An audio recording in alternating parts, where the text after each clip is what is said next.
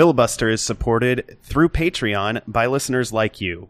Check us out at patreon.com/filibuster. We also get support from the Ehrlich Law Office, discrimination, wage, and litigation solutions for the District of Columbia and Northern Virginia. They handle workplace discrimination, non-competition and non-solicitation litigation, civil rights, and a whole lot more. For a free consultation, go to ehrlichlawoffice.com/filibuster. There's gonna come a day when you feel better. You'll rise up free and easy. So I've got a on that hot day. real estate tip for our listeners out there. Anyone who's home shopping right now or interested in real estate, even an investment property, I think this would be a good one. Just when Are One we word also for you guys. boat shopping? Yes, this is a houseboat. And it actually looks like a decent deal. It's a houseboat at Gangplank Marina, and it's not cheap, but it's got multiple bedrooms and multiple bathrooms and a bar on top, and it's walking distance to Buzzard Point, right next to the A wharf. bar, you say? Yes, a rooftop bar. Let me check my pockets. Also, whoever buys this boat, and it has to be one of our listeners, Yes. needs to buy this boat and allow BNRU/filibuster pre-game, post-game. We will during host a game live parties. show from your bar on your boat if you let Yes. us. We Honestly, this. though, No, even if you don't let us, if you buy this boat and you're a listener Yeah. to this podcast, we will storm your boat Viking-like and record a podcast whether you want to or not. Yeah, I feel like this is more of a situation where the listener who buys the houseboat would be asking us to leave, rather than having to talk us into coming out. It'd be like, "Have you guys been here long enough? Like, are you done?" And the answer would be no.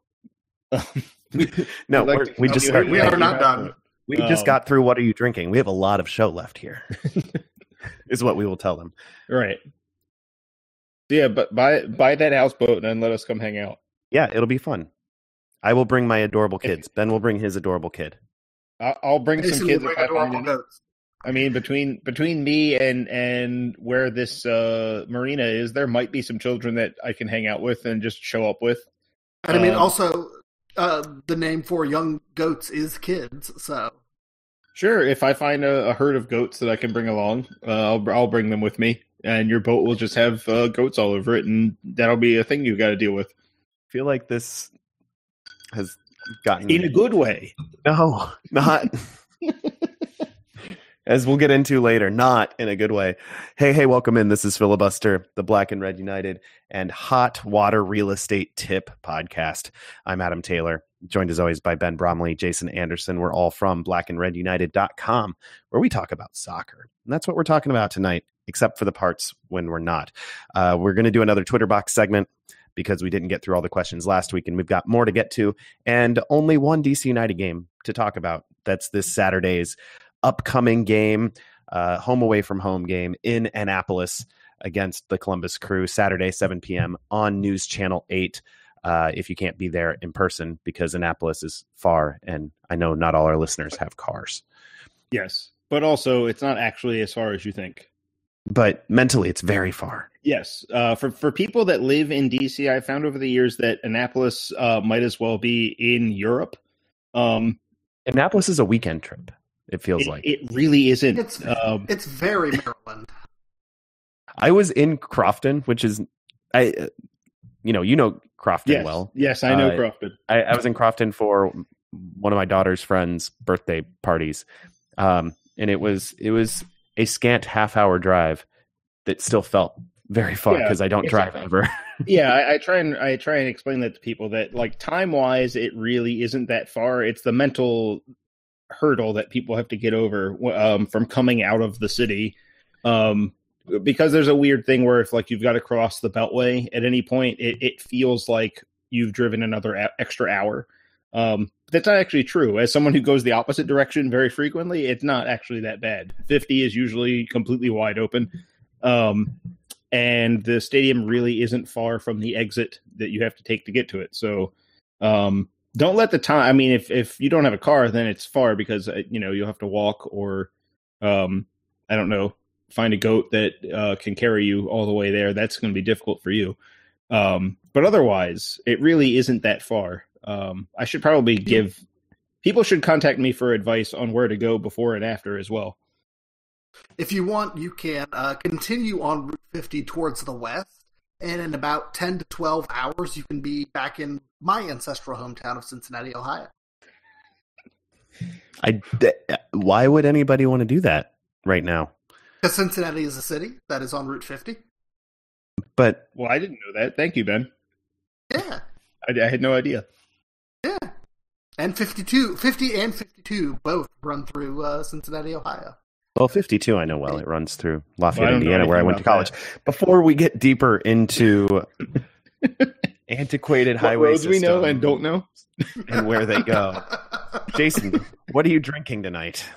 I have I guess you would call it a Cadillac margarita. So I've got the instead of triple sec, I've got Grand Marnier.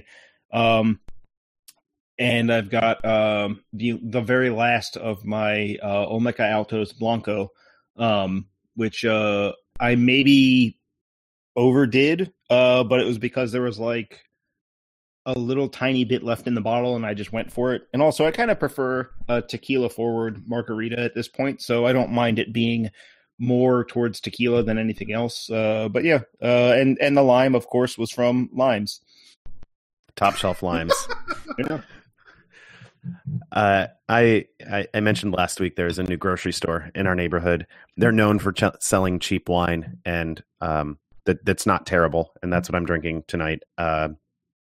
We had calamari for dinner, and my wife opened a bottle of Sauvignon Blanc from this grocery store. And I don't know why I'm refusing to say the name. I buzz marketed it like crazy last week. But yeah, I'm just drinking some Trader Joe's white wine. Not the Charles Shaw, the half step up from $2 Chuck. It's nice. It's not bad. Cool. Decent little table wine. Ben, Beer of wine. Returning. Apparently. So, I drank a lot of wine this weekend because my parents were in town and they love wine. And we had $2 Chuck's cousin. We have Aldi here in Richmond, Virginia, and so they have a lot of house wine as well that is well priced. And we had, I think it's called Bridge Road Vineyards. But tonight I am not drinking any of that. I'm drinking one of Richmond, Virginia's finest craft breweries.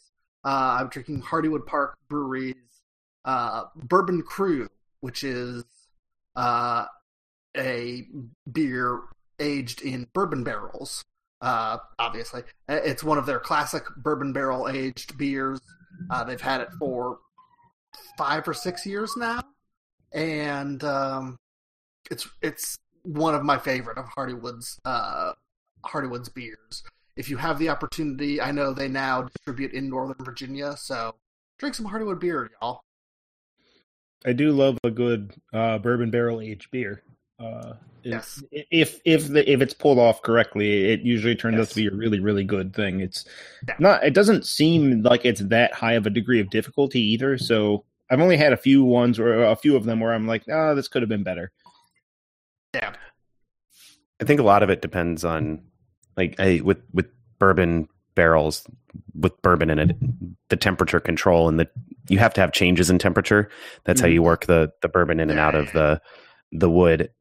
I think you can overdo it with beer in there. So some of them are. You can underdo it. You can, so there's various things that can go wrong. So it is a skill, but yeah, it's Is that the most difficult? Yeah, if you can, if you can, especially if you are affiliated with the distillery or you have their advice there, you should be able to do it, because I think it's much harder to age bourbon correctly than it is to, finish beer in a bourbon barrel.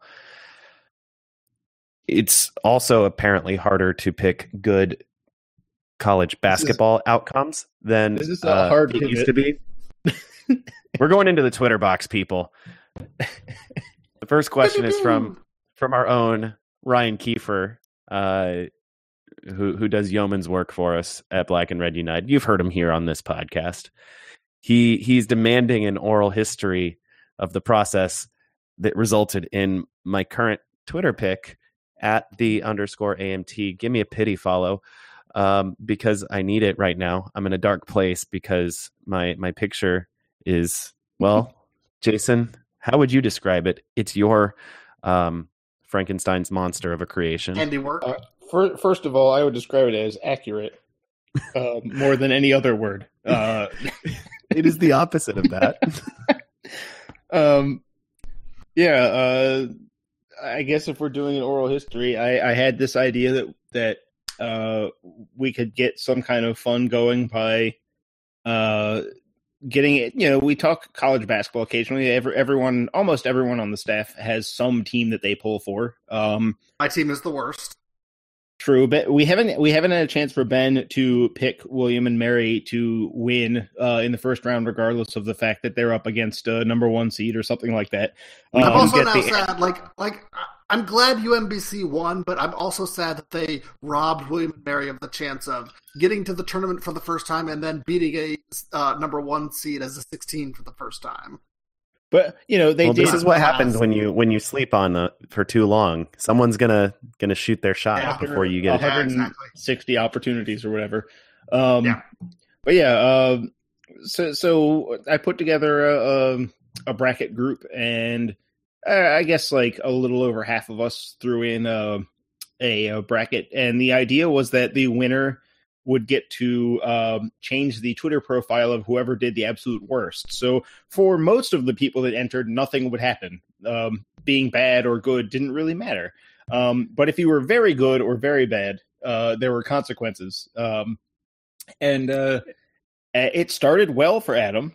It did. He had the best first round of everybody, which is it's funny because the way the bracket pools always work is that the most games on the first couple of days, it's 32 games that go off, and each round is worth the same total number of points. Yeah, so each game becomes more significant. A great job. And this is the classic thing with brackets is that you get so strung out on picking like a 6 versus 11 game when it ultimately doesn't matter that much if you don't see either of them going that far.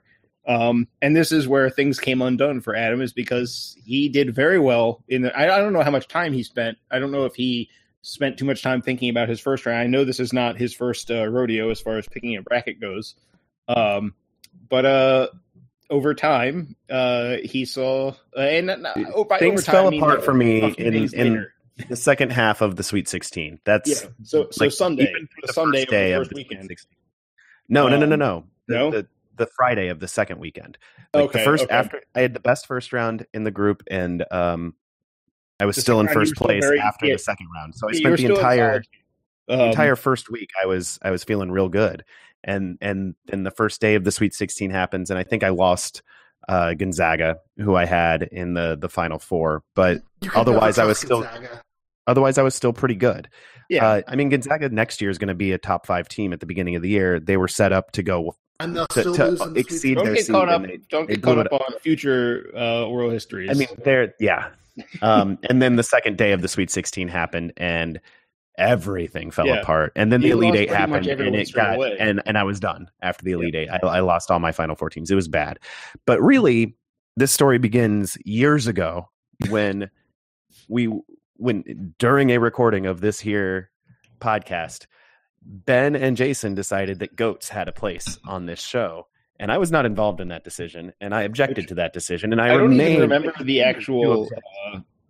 I don't even remember the actual reason why goats came up or why you objected. Now it doesn't matter. It's like the Hatfields and McCoys. We don't remember what the issue is at all. We just know. My legal advice to you is that you shouldn't remember why it happened. Yeah. Anyway, my profile picture is now a picture of me and a picture of a goat inside a heart that says AMT plus goat together forever. It is my, I would say eternal shame, but it's really only going to last 2 weeks. Yes. I do want to say, I right when this was finished, it was finalized, I spent some time making a GIF out of several still photos, so that it would appear to be a much better presentation. But Twitter apparently stopped allowing GIF profile photos in like 2013, which was I the right didn't know. decision. I didn't know that. So apparently, what happens? I did some reading. If you wanted to, or if you do have a GIF as your profile photo, if you change it at all, you can never change it back. They will not allow it. Yeah. So I spent time on this GIF without looking into whether it would be possible to make it work, including looking up the parameters of how it used to be, the pixel maximums, all that stuff, the recommended sizes for getting the best bang for your buck out of your GIF. I looked into all of that. I looked up multiple GIF making tools to get it right, and then it all turned out to be a complete waste of time. So I kind of paid for my victory in its own way. I lost about 2 hours of my life. I did tweet the GIF out, and I do enjoy it, and I probably will tweet it again over and over because it's pretty awesome. But so I had to come up with a new plan, and then I got busy, so a few days went by with nothing. Adam's being a good sport about it's 2 weeks, I guess, from the day he was given the image instead of just saying it's 2 weeks from the end, because otherwise it would be almost over already. Yeah, I feel like part of my shame, my obligation in shame, is to, own it. Try to tweet more with this picture than I have, because I've fallen off of Twitter largely in the last couple of years. Well, kids will do that. So now I'm trying to find time to advertise my shame, because that is what I grew up Catholic. That's what you do with Twitter more. I have. This is shame on multiple levels. This is a little bit of a shameception. Let's move on. We have an actual soccer question next from Murr, longtime listener at MurrDCU, MurrDCU on Twitter, asks us, at Filibuster DCU, could any current or recent MLS coach get more offensive production and goals if they were manager? Just wondering what the ceiling could be given the current forward core. DC United they're about middle of the pack, I think, on goal scoring right now in MLS. They have 5 goals from 5 games, which isn't great, but it's a sight better than Seattle, for instance, who has no goals through 3 games. They may have fallen a little bit behind middle of the pack now. They are ahead of Toronto, who only has 3 goals, and the Union, who only have 3 goals. But there's definitely room for improvement here. Ben, do you think this is a case where we've heard a lot and we've said a lot over recent years that Ben Olsen is probably the best quality manager that DC United could get, given the constraints of RFK, of the budget, of the training facility, or lack thereof. But given the fact that all of those things are changing, albeit somewhat slower than many people would like, there's a possibility that DC United could get somebody else to actually accept the job if they were to offer it to somebody else. Is there anyone else in MLS you think could get more out of this team, especially on the offensive side? Yes, I think there is. At this point right now, I think Ben Olsen can definitely turn it around, but I think there are other people with this team at this moment right now who could do the same or better. I know he's not a popular name right now, but I think Caleb Porter could do some decent stuff with this team. And yeah, I think. Who else do I think? I mean, I'm loath to name names. We could bring back former national team coaches. I think a former national team coach who was also a former DC United coach could also do some interesting things with this team. But I more so than specific names, I think that now that the team is willing to spend more money, I think that they would be able to get more different kinds of coaches. Lucien Favre was apparently a finalist for the job in 2010, but didn't take it. I think you could get a coach of that level nowadays. And like I said, Ben Olsen has the definite opportunity to turn it around, but this job is no longer it no longer has the stigma that it used to have. So I think there are opportunities and there are possibilities that that things could change based on this job and this role and this team. And what was previously acceptable is no longer, you can't tread water like that anymore. I agree with you, I think, on all counts. Well, maybe not all the specifics.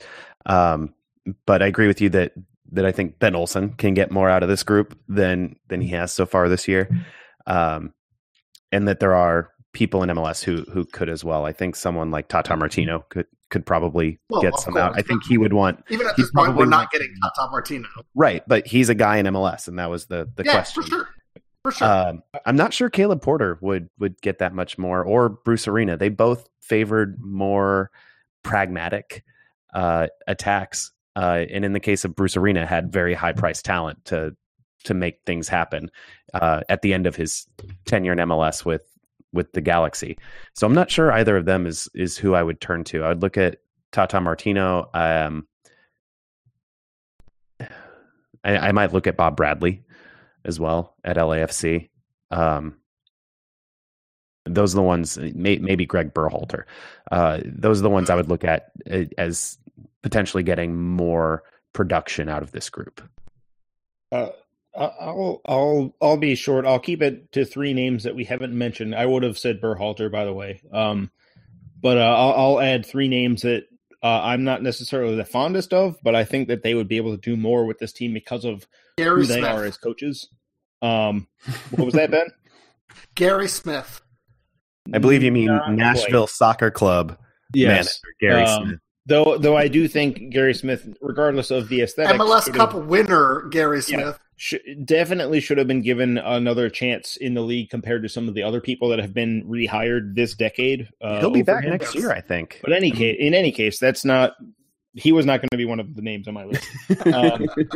The people I would name are guys like Jesse Marsh and Peter Vermes, who have made high pressure a hallmark of what they do. And it's not necessarily, it's funny because people tend to think of them as more attractive to watch in terms of the final product than they actually are. But we're talking about getting more out of a team, meaning more effective at winning soccer games. And I think that if DC United, I think DC United needs to become a relentless high press team because I think they have the players to do it. I don't think they have the players to become the kind of team that beats you on technique and creativity. But I do think the elements are closer to being there to get the job done with just outworking and outfighting teams. And, you know, we talk about fight has almost become a pejorative with this team because of the ideas around the term Benny ball, which I'm again going to take time to mention doesn't mean anything. It doesn't actually mean anything other than you have to filter it through who's saying it, and thus it's not actually a useful term. So people shouldn't use it. But I do think that if this team became a high press to just pressing teams to the nth degree, I think they would be much better. I think that to a certain extent, Olsen needs to take the reins off. And we'll probably get into this about Columbus because I'm feeling this specifically towards Columbus this weekend. But I think high pressure needs to be the name of the game for this roster. And I'm not saying it would be perfect, but it would be better than what we're seeing right now. I think I said I would name three, and I'm realizing now that you already mentioned Tata Martino, so I'm going to cut it back to two. Okay. One, I'm just gonna jump in and just say that we goof on Peter Vermes a lot on the show because his persona and his SKC teams are so unlikable. But damn, if he isn't a good coach, yeah. Like I don't want him to be a good coach, but he just is. I mean, I was a Peter Vermes skeptic from the time he pushed Kurt Analfo out of that job. For the first couple of years. And I was proven dramatically wrong, as it turns out. Vermes has done a fantastic job creating a system. People give Greg Berhalter credit for creating a system. in Columbus, and he definitely has. But Vermes has every bit as much created a system in Kansas City and has been flexible at times, changing the emphasis of that system. And now this year he has himself what looks like a pretty good team. Yeah, and my personal criticism of Vermes have always been more about the fact that he insists that they play aesthetically pleasing soccer, which I think you can argue they don't, because the defining tactic of their whole team is tackling somebody else, which is to say destroying somebody else's attempt to play soccer. But they are very, very effective. And they're very effective despite not having, they've been among the top 6 or 7 teams over and over again without having a top 6 or 7 roster on paper, which means he's getting more out of his group than other teams. They have their share of transfer errors, transfer market errors, but they've also managed to still repeatedly make the playoffs. They've had years where they couldn't score a goal to save their lives, and they still made the playoffs. And I think around here, at least, I think that people would be pretty excited about a team that they could rely on to find a way into the playoffs, regardless of how good or bad they are going forward. I think that would be a very useful thing to have around. Vermes strikes me as the kind of guy that you really like when he's in charge of your team, but you don't like if he's in charge of anybody else. I think that this roster, while I do have some issues with it, there are coaches around the league that could do better. Absolutely. Next question comes from our friend Kristen Knowles from the Vocal Minority podcast up there in Toronto. Has Adam realized that goats are great? Is he feeling less shame and more goat love? Hard no. That's a big no. Is this question open to all of us? No, it's not. I'm moving on. The next one comes from from a fantastically named Twitter account, Parasaurolophus, one of the underrated dinosaurs out there. I have a 3-year-old I know from dinosaurs, and Parasaurolophus is like the dinosaur train. Yeah. Oh, I love the dinosaur train. My kid loves. I hate the dinosaur train. Oh, dinosaur train. Lily hates dinosaur train. Give me 8 hours of dinosaur train over half an hour of Paw Patrol every day of the week. Well, luckily we have not dealt with Paw Patrol yet. Yeah. Also, the one that Lily hates the most, she actually hates Bob the Builder the most. Like old Bob the Builder or new Bob the Builder? No, new Bob the Builder. Just actively yelled until we changed the channel. Wow, new Bob the Builder is way more tolerable than old Bob the Builder. I believe that, but she still hated it. It's weird, hunky Bob the Builder, but it's still better than whatever that old one was. Just give me Daniel Tiger. Yeah, I love me some Daniel Tiger. Anything from Fred Rogers, I'm here for. Enough. Move it to the question, please. Parasaurolophus, who is at Lofus89 on Twitter, asks us, in 10 years, will DC United be back in the position of being outspent because Audi Field is too small to keep up with teams like Atlanta and Seattle? So will the small size of the stadium on Buzzard Point be an albatross around DC United's neck going forward? Jason, what do you think? I'm not too worried about the size of the stadium. I really don't think. I think that the folks that are worried about this are maybe a little too worried about it. I don't know that ticket sales and revenue are necessarily linked to why Atlanta and Seattle spend the money that they do. I think their ownership finds a way to spend the money regardless of, Atlanta was spending money before they even knew what they were going to get in terms of their fan base and ticket sales. So I'm not all that worried. They're also, Toronto FC, BMO Field isn't that much bigger than Audi Field, and yet they find a way to spend the money.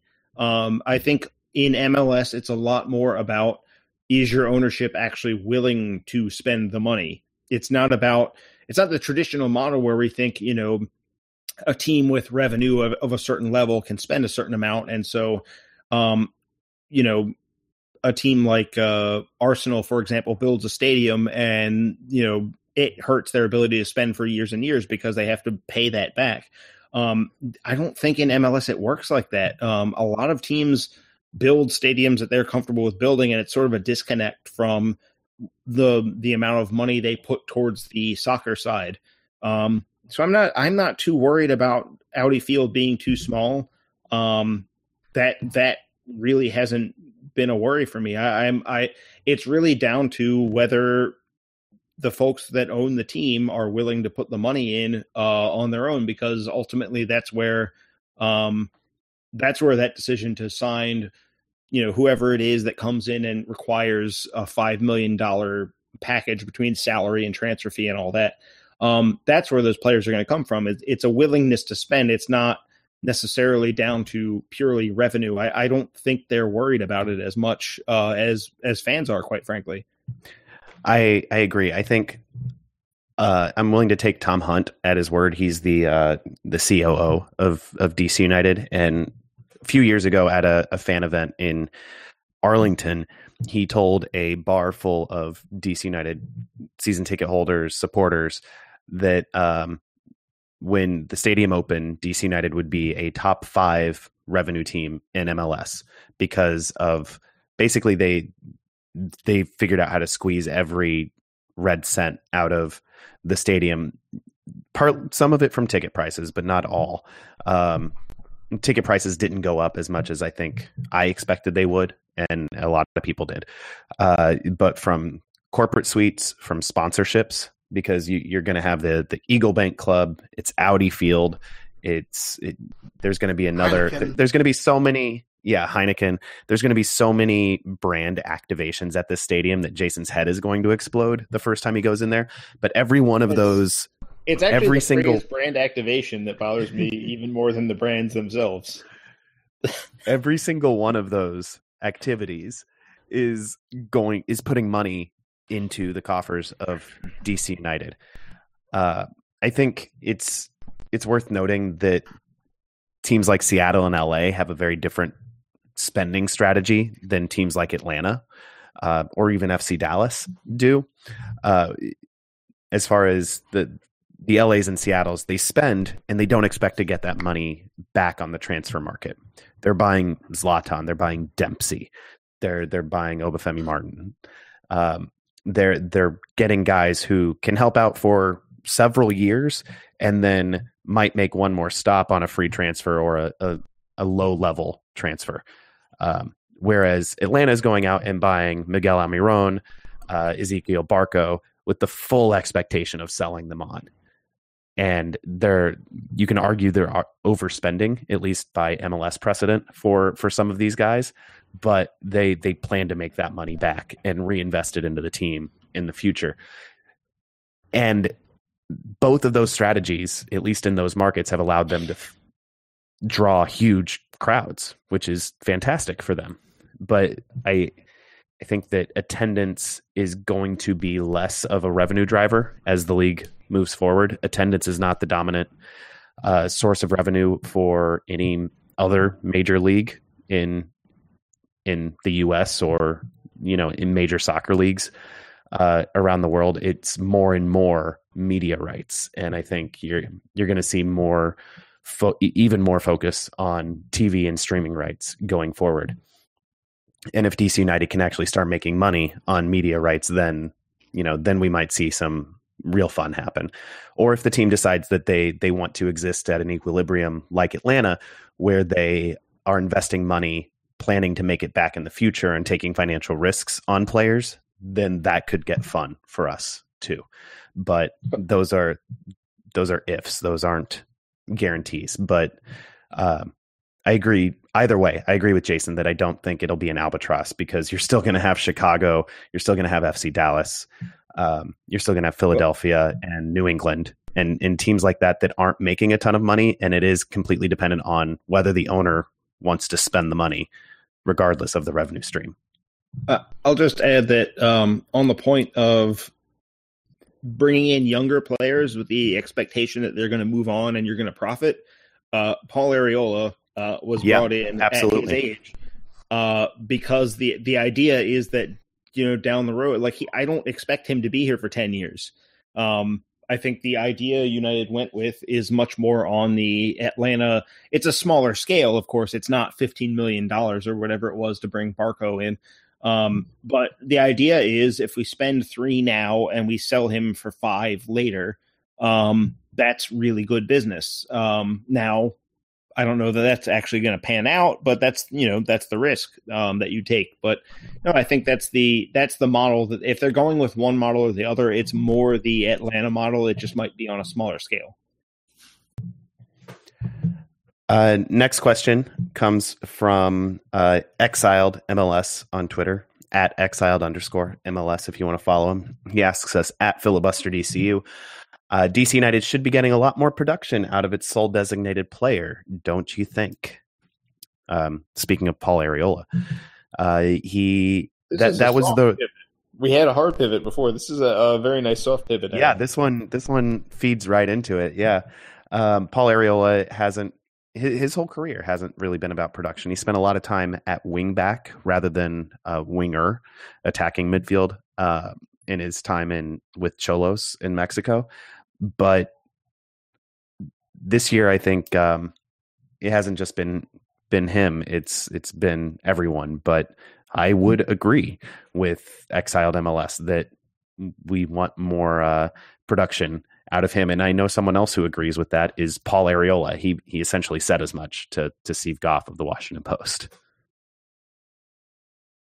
Yeah, I mean, I feel like DP designation or not, he and Yamil Asad have to be producing at a higher level.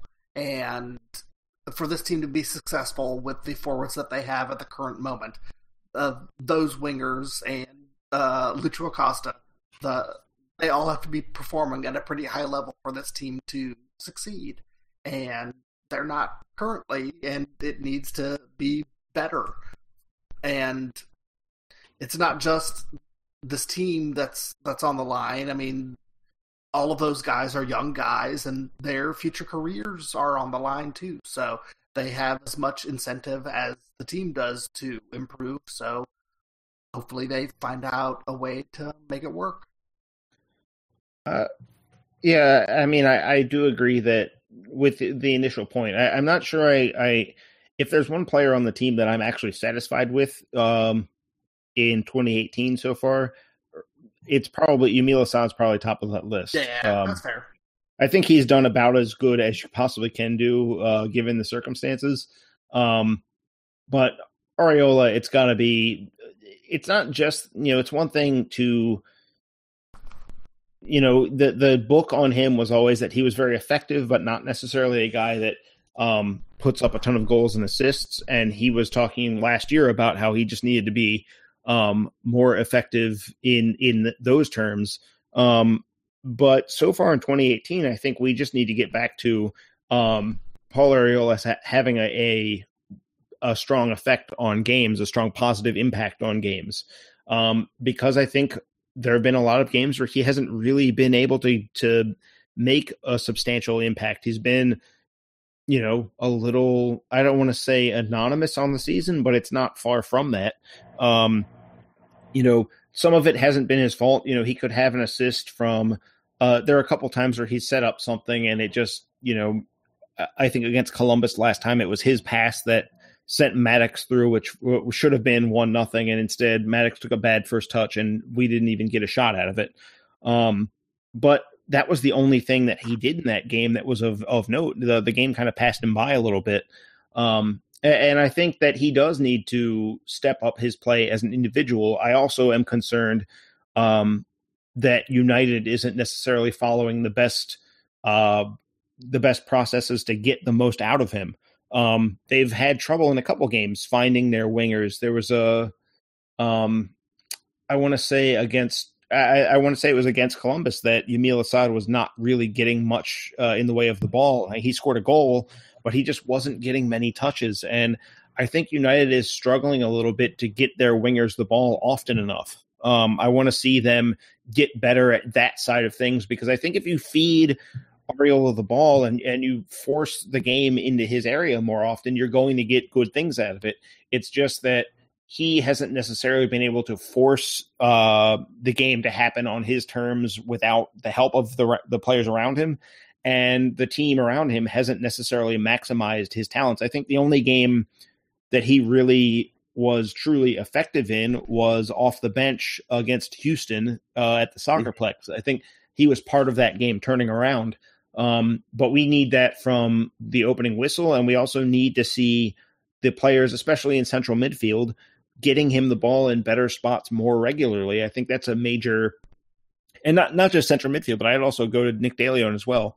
It's a holistic, organic system, and the players are going to feed Areola the ball on the right wing the most often are central midfield and right back. So those players in particular, but the team as a whole needs to do a better job of giving him the opportunity to do well.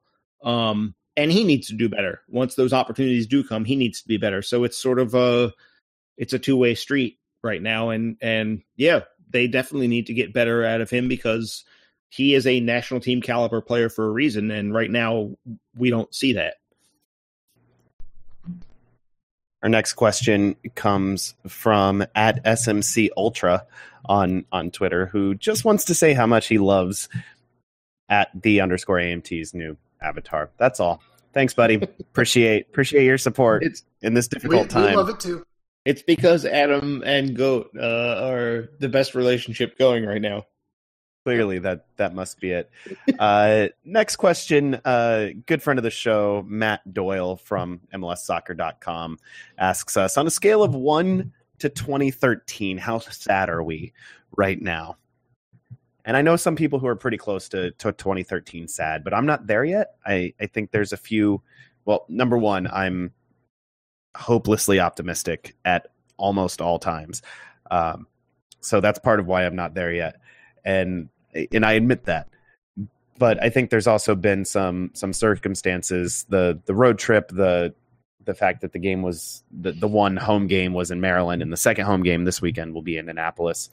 And the fact that other teams that have had this situation, when they eventually do put it together, it comes together in a really big way. And so I'm not ready to call this another season like that one just yet. Right now, I'm at 2014 level. It was a bad start to the season, but they made moves in April, and then AKA acquiring Chris Rolfe, and their April moves turned out to fix the season and change it enough that they went on a really great run. So I'm waiting to see what happens. Basically, I'm waiting to see what happens in April, and go from there. It could either be at the end of April, I might either be on a 2014 groove or I could be on a 2010 groove. Well, we'll see what happens. I would say, obviously, I don't think there's a single DC United fan that's satisfied or right. Not sad. But 2013, the roster was, I think by this point in the season, it was clear that the roster was just not good and there was no solving it. That wasn't a roster that you could fix unless you just threw a ton of money at it, which we knew wasn't going to happen. But the bigger issue in 2013 was that in mid-April 2013, we didn't know if there would be a DC United in 2018 or not. Yeah. The stadium issue was still, there was an existential crisis there. So automatically this is better just on the basis of, we do know there's going to be a team next season because they built a stadium. It's a physical testimony to the team sticking around. I think the roster is better this year than in 2013. For sure. And I think that United has actually, the reason it's been such a frustrating season is that they've actually come close to getting some things right. They've had some games. The game against Columbus, we'll get into again in the next segment, but they were close to getting out in front in that game. They were close to managing it the way it needed to be in the first half. Columbus was a little better at finishing and United was a little more mistake prone. In 2013, it just would have been like, well, we're done. We gave up a goal and therefore there's no coming back from this because this team doesn't have the ability to come back from anything. The current team has been frustrating rather than hopeless. If that makes sense. Can I jump in with some breaking news? I mean, it won't be breaking by the time people hear this. No, it won't be. But apparently, our good friend Ryan Kiefer just retweeted this. Apparently, the rumor is that a billionaire is buying into DC United to buy out Eric Tohier with Jason Levy. Jason Levy and this billionaire, Patrick Sun Xiong, are buying out Eric Tohier. He's a co-owner of the Lakers. Wow. So, that's just me looking at Twitter while I podcast. We'll have much more about this if this actually happens on the website going forward. He apparently also recently bought the LA Times. That's the first thing that comes up when you Google him. Okay. So this is going to take some... Okay. This will take a lot of processing. We have no I wish to this process news had right not now. come out after 10 Right, o'clock on a exactly. Monday. Yeah, billionaires, if you're listening, billionaires, please do your things at times that we can actually address it. Also, email us, filibusterpodcast@gmail.com. We would like to talk to you. Yeah, billionaires, any billionaires. Any billionaires, we would like to talk to you. Elon Musk, who's digging a tunnel within a stone's throw of my house right now. Call me. Email me. We'll chat. We'll talk soccer. It'll be fun. That's probably as good a place to end the first segment as any.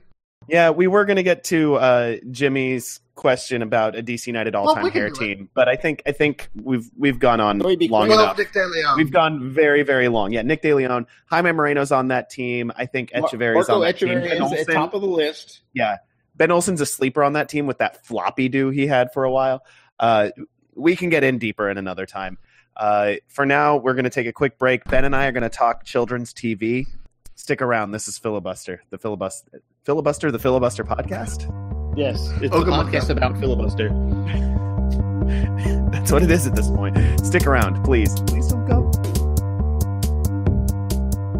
Hey, Ben, you wouldn't say this is a hostile work environment, would you? You can tell me. Depends. I mean, well, I should ask you. I mean, are goats hostile? I think goats are hostile. I think that they are secretly trying to take over the world. But if this were a hostile work environment, or if I were trying to steal your wages or do something else nefarious I'm really not. But in a workplace environment, you know who to call, right? Because you live in the District of Columbia or Northern Virginia. I do. It's the Ehrlich Law Office. It is the Ehrlich Law Office. They offer discrimination, wage, and litigation solutions in Northern Virginia and the District of Columbia, which means I can totally create a hostile work environment for Jason. Except, no, they wouldn't want me to say that. That would be bad. I do not want to create a hostile work environment for anyone. But Jason couldn't call them nonetheless because he lives in Maryland. Sorry, Jason. I'll fight my way through this. All right. They handle workplace discrimination, wage theft, non-compete clauses, and non-solicitation litigation. They handle civil rights and government takings and disability and education law. They handle a lot of things. And if you are interested in a free consultation, head to ehrlichlawoffice.com/filibuster.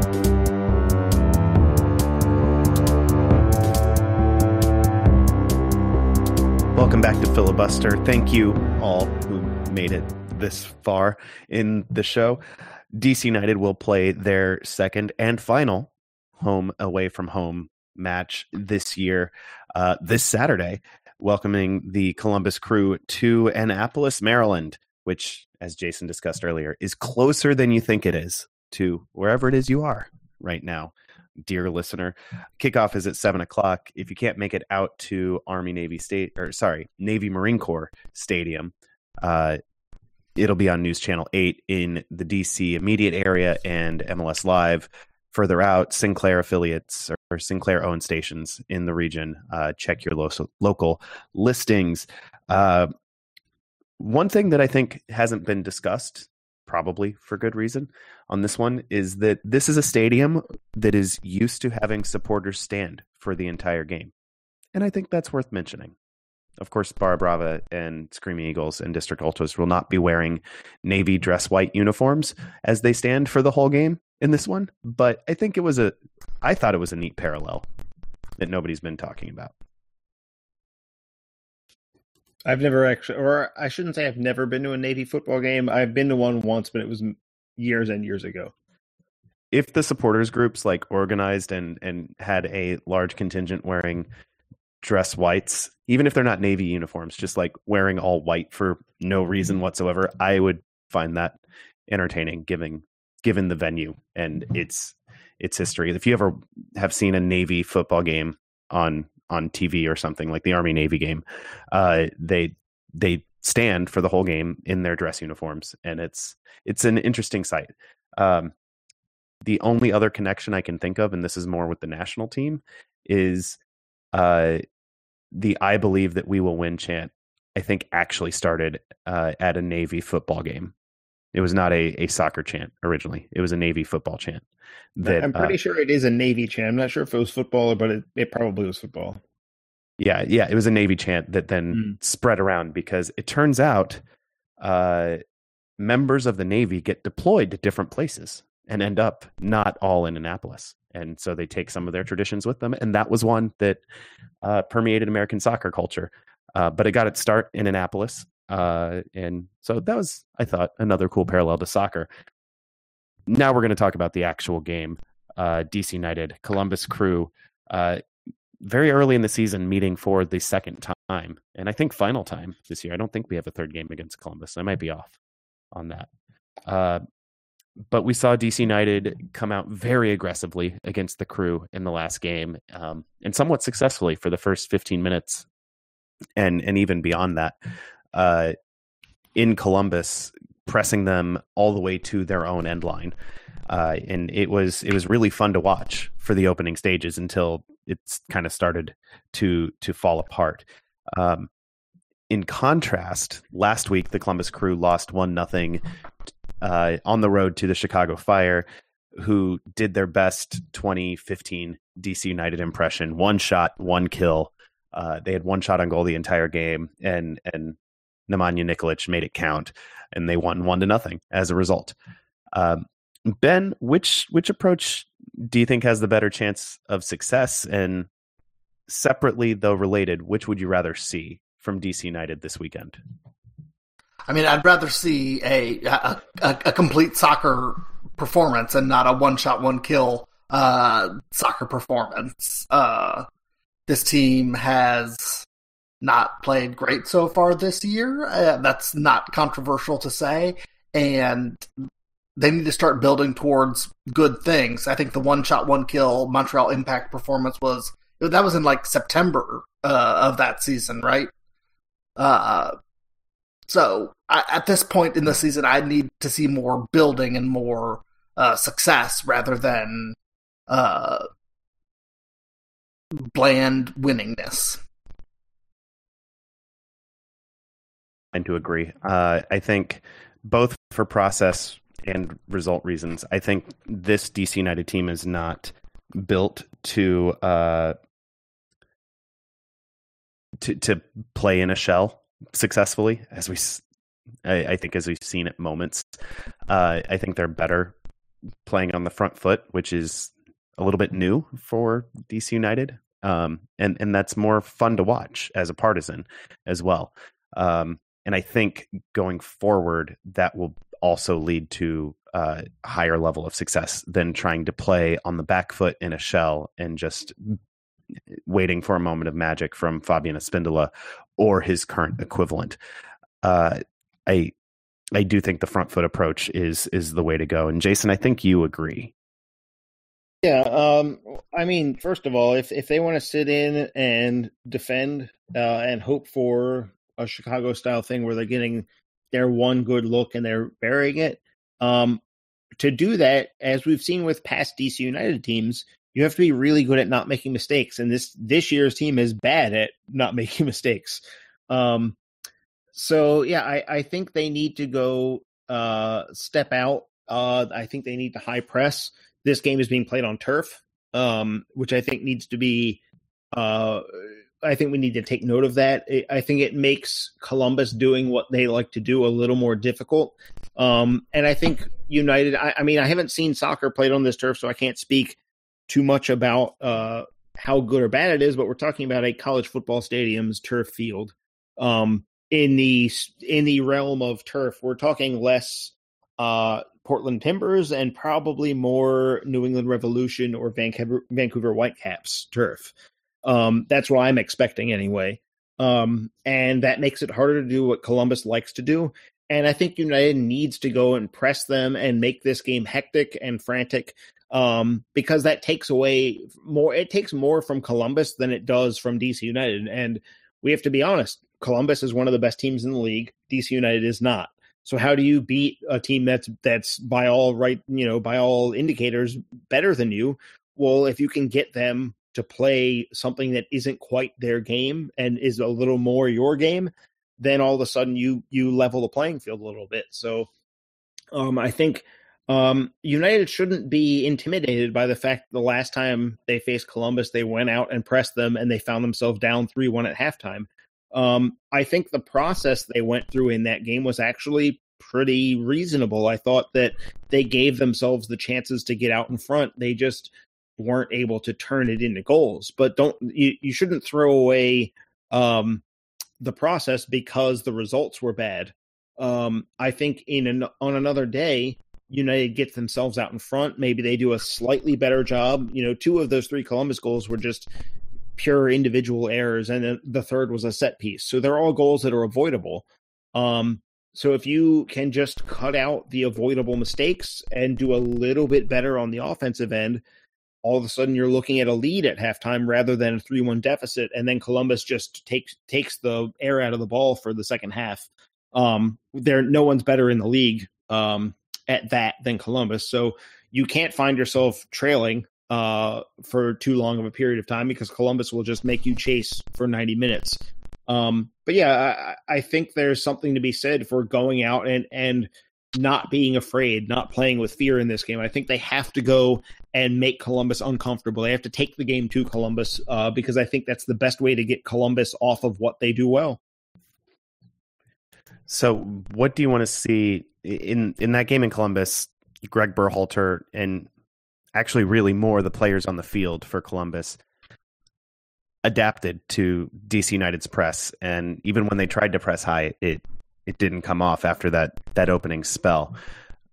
What should DC United have learned from that game, both Ben Olsen and the players? A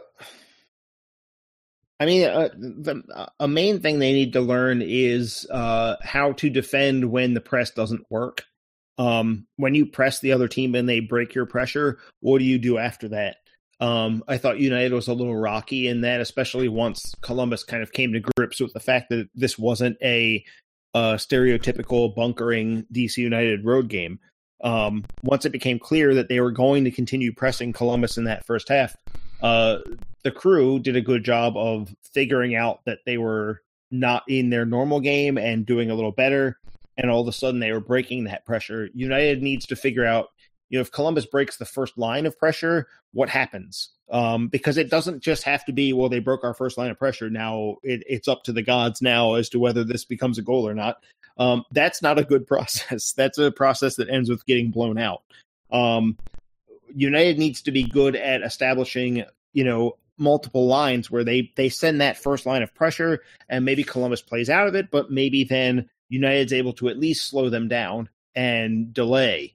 And make it difficult to carry on, because then if you make it difficult on Columbus, they're not really going to go that far. You've got them in a spot where you can slow them down and not necessarily be constantly in this defensive horror show that is what turned out last time. But I think that's the main point of emphasis. It just needs to be, the press can't just be a one-shot deal. You don't just want to throw your haymaker, and if it lands, then great, and if not, then you're screwed. You really need layers to what you're doing. And I think that Columbus can be pressed effectively. Chicago profited from a goalkeeping mistake from Zach Steffen, which is a turnover with the ball at his feet. That resulted from the press. Right, and these opportunities are going to be there for United. Some of it is just, you've got to turn those moments into success. You can't waste, especially those first couple of opportunities. The last time these two teams played, United did waste a few opportunities, and they paid for it dearly. Those first one or two looks, something's got to go in. It's asking a lot. It's a difficult thing, but that's the tough task of playing a team that's one of the best in the league, is that they're putting you to that level of challenge. You've got to figure out a way to get yourself out in front against them. Chicago, I don't know how much we can learn from them, because they were playing this, Bastian Schweinsteiger was a sweeper for a third of the game, and for 2/3 of the game he wasn't. DC United is not going to field a sweeper for any portion of the game. They're not going to play in that setup. They don't have anyone to do that. It's not going to happen. So Chris Durkin for sweeper.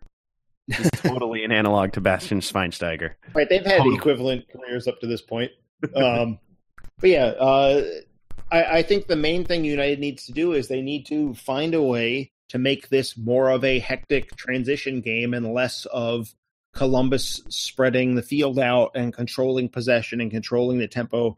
I think it's important that United finds a way to make this game a little more frantic than other games we've seen, which, it's asking a lot, because they've had trouble imposing their will on opponents. They've done it for 15 minutes, 20 minutes. They need to get this happening for an extended period of time. They need it for more than 15 minutes. And if they don't control 90 minutes of the game, which is against Columbus, is probably not going to happen. When they are in control, they need to make it pay off. It can't just be, well, they look good for 15 minutes, but it's still 0-0.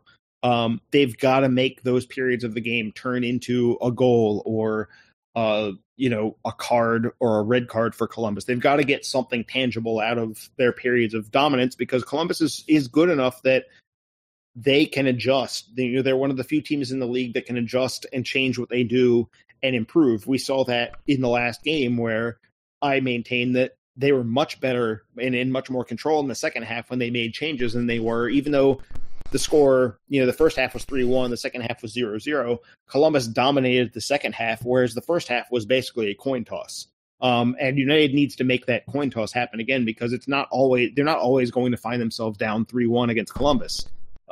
They're going to get chances, and you want to be in a situation where you have some hope of winning, whereas that second half was basically a giant putting their hand on a shorter person's head who's just swinging their arms helplessly, like an old cartoon. You don't want to be in that scenario. I agree. I think the more open and transition based this game is, the better chance DC United has. That said, their transition defense has to be a lot better than it's been, because if they are going to press like that, there are going to be opportunities for the Crew in transition, and that seems to be the weakest part of Joseph Mora's game that I've seen so far, is his decision making in transition defense. And we have a couple of center backs who, while not necessarily slow, are not elite speedsters, and might have trouble keeping up with a Jassy Zardes in transition, or a Pedro Santos in transition. So I want to see some of that, some of the structure remain, in the defensive shape remain, to be built upon in transition. For DC United this week, I think that's going to be an important point for the team. One guy who could help with that could be back. He's not a defender, but Russell Knaus lives. He's in training. He has an outside shot to play this week. He probably won't, but I'm saying there's a chance. I mean, go ahead, Ben. No, just getting Russell Knaus back is going to be the biggest addition so far of this season. He proved in the end of last season his worth, and has proved in his absence so far this season that his worth is doubly that much. So Knaus for MVP. I mean, but I mean, it's for DC United MVP. That's not very far off, and we can, once he comes back, we can talk about our preferred combinations with him in central midfield. If we want Chris Durkin, if we want Junior Moreno, if we want Ulises Segura, we can get into the details of that. But I think at this point we can all agree that Russell Knaus is the best option so far at central midfield, and it has to be built around him. I think last year it became apparent after a few games after the transfer window, the big moves that saw DC United bring in Knaus and Areola and Zoltan Stieber and Miranda as well. It became clear that Knaus might have low-key been the best pick. I don't think any of us were quite at the level of Greg Roach, who tweeted at us that he bought a Russell Knaus jersey after his second DC United match ever. He tweeted that at us to throw some shade at another friend of ours, Sebastian Salazar, who told him that jumping the gun there, brah, I think is how you have to read that. I just wanted to shout out Greg and Sebi because that's a fun story, and we should hear more from the two of them. I don't necessarily think it's jumping the gun. I mean, after 2 games, Roach is bragging there, 100% bragging that he got it right, and that Sebi was slow to recognize the importance that Knaus was going to play. And some of that is just, we found ourselves in a situation where with Knaus injured, you have Junior Moreno playing in a brand new league, in a position that has been pretty rough for brand new players to just jump into, sight unseen. And when he got hurt, Chris Durkin took over as a starter, and we saw that while Durkin brings some very good things to the table, there's also some defensive concerns there that are hard to get around. And I think it's mostly a situation where we're seeing that Knaus's absence is underlining just how important he really is. The fact that he can combine the fact that Moreno tends to complete a ton of passes but then doesn't make any mistakes. I think adding that mistake-free element that Moreno hasn't been able to get yet. I think Knaus's vision for passing is a little better. It's closer to what Durkin's is. It's not quite where Durkin's is. But on the other hand, United could probably use that person in the middle who is completing a lot of passes, not necessarily looking to open up the game every single time. I personally don't expect him to play much of a role against Columbus. I think the game's coming a little too early for him. But at the same time, if he can be given a few minutes, if United finds themselves in a position where they could use an extra defensive midfielder to protect the lead, that's great news, first of all. And then if they can bring Knaus in and have him plug up the middle, that's an ideal scenario for this weekend. But getting him back, whether it's for Saturday, maybe United there's a chance that they've been soft pedaling the whole thing, and they could just be like, no, he's ready to go. I don't think that's going to happen. I think it's a very low chance of that happening, but we can't rule it out. But the sooner the better with him on the field, because I think that has been a position that United has suffered at this season. It hasn't gone well, regardless of who they've put in that position, who they've put next to that person. It's been rough. And I think that once you get Knaus out there, I think, the team is going to improve just like it did last year, where you add that higher end defensive midfielder and all of a sudden everyone else finds it easier to do what they're trying to do. And Ben hinted that there's a lot of permutations that can come with Knaus's return, whether he's at the 6 or the 8, who the other guy is. We got into that a little bit last week, so go back and listen to that show if you're interested in that. And I'm sure we will get into it in the future as well once there are more data points to go from. Let's end the show talking about some possible position battles, because the team's performance has definitely left the door open to potential changes. We discussed Paul Areola in the last segment. Let's start with him. He's the highest paid player on the team. He's made an impact as a sub against Houston, but as a starter hasn't made as much of an impression this season as anyone would like, I think, including him. Or certainly including him. He's got high ambitions. He wants to succeed in this league and beyond. And I know he's not going to be happy. And hopefully that drives him to improve in some of the ways, Jason, you discussed in the last segment. Yeah. I'm not convinced he's actually going to get the start, but if he does, this has to be a big game for him. It needs to be a game where United clearly is benefiting from his presence on the field, and that we're justifying the fact that Zoltan Stieber isn't starting or something along those lines, because that's kind of the when you have 4 high-end players in that line of the field and one of them isn't getting to play, everyone else that's getting to play needs to really make it clear why they're getting to play. And I think Emil Assad has done a good job of that. I think Lucho Acosta has done an okay job of that. But on the right side, it's been pretty hit or miss at best. Of course, we do have to say Stieber hasn't exactly made the best case for himself when he's gotten minutes in the regular season. The player that was dominating those preseason games hasn't necessarily carried it over into the regular season. But yeah, if Areola is getting the start, he's got to be beating his man on a regular basis. He's got to be getting around the left back, whether it's Milton Valenzuela or Hector Jimenez. He's got to get around that player on a regular basis. He's got to pressure their left back and their left center back. He's got to be effective in that sphere as well. He needs to be able to open up the field with his runs off the ball. We know he's not necessarily a visionary passer who can open up the game that way, but if he's making good runs, he can make it easier on the players who are going to do the passing to pick him out, and all of a sudden the game opens up that way.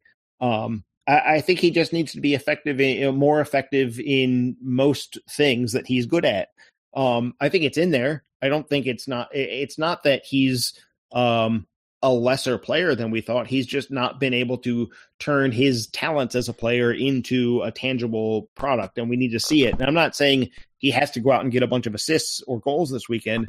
I want to see him beating people. I want to see him making the game easier for the players around him, because that's kind of the Paul Areola resume, is that through his speed, his hard work, his willingness to get dirty, that he can make things easier for everyone else around him, that he can be a sort of a force multiplier for the attack around him. But we haven't seen it yet this season. I think it's in there, and I think he's perfectly capable of doing it. We just need to see him actually go out and do it. Yeah, I'd imagine that Assad is probably going to start, Acosta's probably going to start, and then Areola may or may not. It could be Zoltan Stieber in that spot as opposed to Areola. We'll know an hour before kickoff. But at this point, like Jason said, he's not a lock, even though coming into the season he seemed like the most likely guy to be the first name on the team sheet, at least in that attacking band of midfield. He hasn't played like that this year. Another open question at this point is up top. Darren Mattocks has been the preferred starter this year, but also hasn't necessarily done enough to keep that spot. That said, Patrick Mullins has definitely not done enough to displace him with any certainty. To put it lightly, Mattocks, I think, has been the better player, but that he hasn't been at a level that has shut the door on Patrick Mullins, especially if the team wants to play with a little bit more of a hold-up presence and less of a guy who runs the channels 9 times out of 10. So, Ben, I'm curious who you want to see up top in this game. I don't know. I mean, at this point, I want to see what Patrick Mullins does, but I also want to see what Bruno Miranda does, because the striker play has been bad so far this season. It's been there's been a lot of things that we've hoped for that haven't panned out. And we all knew that DC United needed more striker play at the beginning of the season, and it's just been bad. So we're a couple of games in, and Darren Maddox has been the bare minimum of okay and has scored some goals, but he hasn't been what DC United has needed. Patrick Mullins definitely hasn't been what the team needed. So it's an open question at this point. I would like to see at the end of the game Bruno Miranda get 10 or 15 minutes to see what he can do at this point. I will add a new name. Last week I talked about Bobby Wood, Joel Campbell watch. Rumors now connecting Fernando Torres to MLS. No. Who knows what happens in this summer window? Hey, with a new actual billionaire owner, who the hell knows? I'm just, you're probably right. I mean, we are in a world where United apparently talked to Wayne Rooney fairly extensively last year, so who knows? And was very close to landing Gary Medel. Right. Which is two different, that would have been two different levels of signing. But still, I think there's the opportunity for them to enter the Torres pursuit is not completely off the. I wouldn't put it at a high chance or even a modest chance, but it's not. I'm saying it's better than a 0% chance of that being a thing they try and do. I would prefer going for a different, i.e., younger player if you're going to spend that kind of money. But I also know that they need to sell the stadium. They need to sell some jerseys and things like that. So a big name, older European player is not completely preposterous, I guess is what I'm getting at. Yeah, the theme of this segment seems to be one line in Dumb and Dumber, just being said in different ways over and over again. One of our listeners brought up center backs. We didn't get to his question in the Twitter box. He's Chris Gibson at Chris Gibson DC. He says he knows that center backs haven't been the biggest problem with the defense, but do Kofi Opare and or Jalen Robinson deserve a run out at this point or in the near future if things don't get better? He also asks me specifically on a scale of 1 to GOAT, how bad am I at picking basketball teams? I think my new Twitter profile speaks for itself on that front. But on the center back question, we have Frederick Briant and Steve Birnbaum right now. Jason, would you replace either of them with Opare or Robinson? Not at this point. I mean, the center backs haven't really been the problem. There are 4 positions that I haven't really been too upset with, and it's been goalkeeper, the center backs, and left wing. Everywhere else has been an issue, but just to some degree. But I don't think Frederick Briant and Steve Birnbaum have been outstanding. But I think that Kofi Opare or Jalen Robinson could step in and do a better job? No, I don't think that.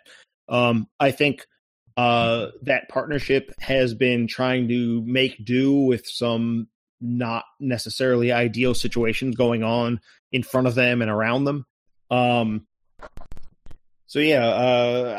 not looking for a center back change. I really don't think that that's going to make things better. I think that would be more of a change that tends to cause more uncertainty than it adds.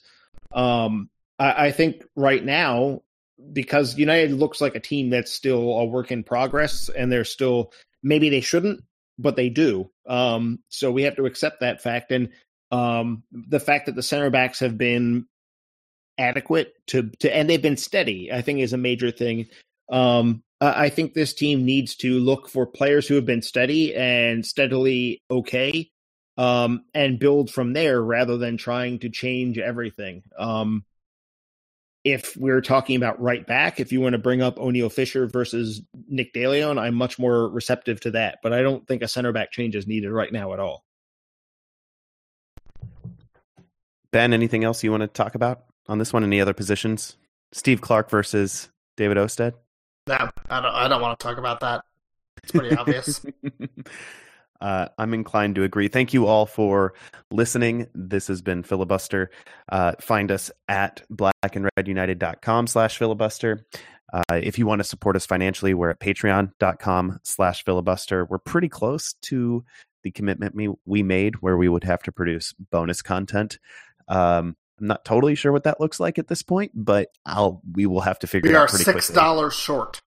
Yeah, if someone pledges that $6, then we will have a decision to make on what that looks like. So get us over that hump. If you Adam will have to not a decision. Adam will have to produce some kind of bonus content for you. We may force him to produce goat content. You don't know. Ben and Jason will also have to produce bonus content. That'll be for patrons only. It will definitely be goat content. That'll be for patrons only. We won't subject the non-volunteers to that sort of... Torture is a strong word. Goat content. I'm not going to call it that. We're on Twitter at FilibusterDCU for the podcast, at Black and Red U for the website. Send your emails to filibusterpodcast@gmail.com, especially if you're a billionaire who wants to get on a soccer podcast, because we will totally talk to you about that. And if you are a billionaire who's not actually related to soccer, we'll call it a bonus episode and make it for paying customers only. That makes sense somehow, I think. Find us on iTunes, Stitcher, SoundCloud, the Internet Archive, Google Play, wherever podcasts are found. Ratings and reviews are always appreciated. I'm told they make a difference. So because I believe everything I hear on the internet, please, I will encourage you to leave ratings and positive reviews. Mostly, though, the biggest thing you can do is tell a friend about the show. That's the best way to build our audience and create a bigger community for you folks to interact with. And to get more crazy questions in future Twitter boxes. Thank you again for listening. For Jason and Ben, I'm Adam, and we'll talk to you real soon. Say goodbye, Jason. Adam and Goat together forever. Together forever. Your eyes are free and easy on that day. And float from branch to branch, lighter than the air. Just when that day is coming, who can say?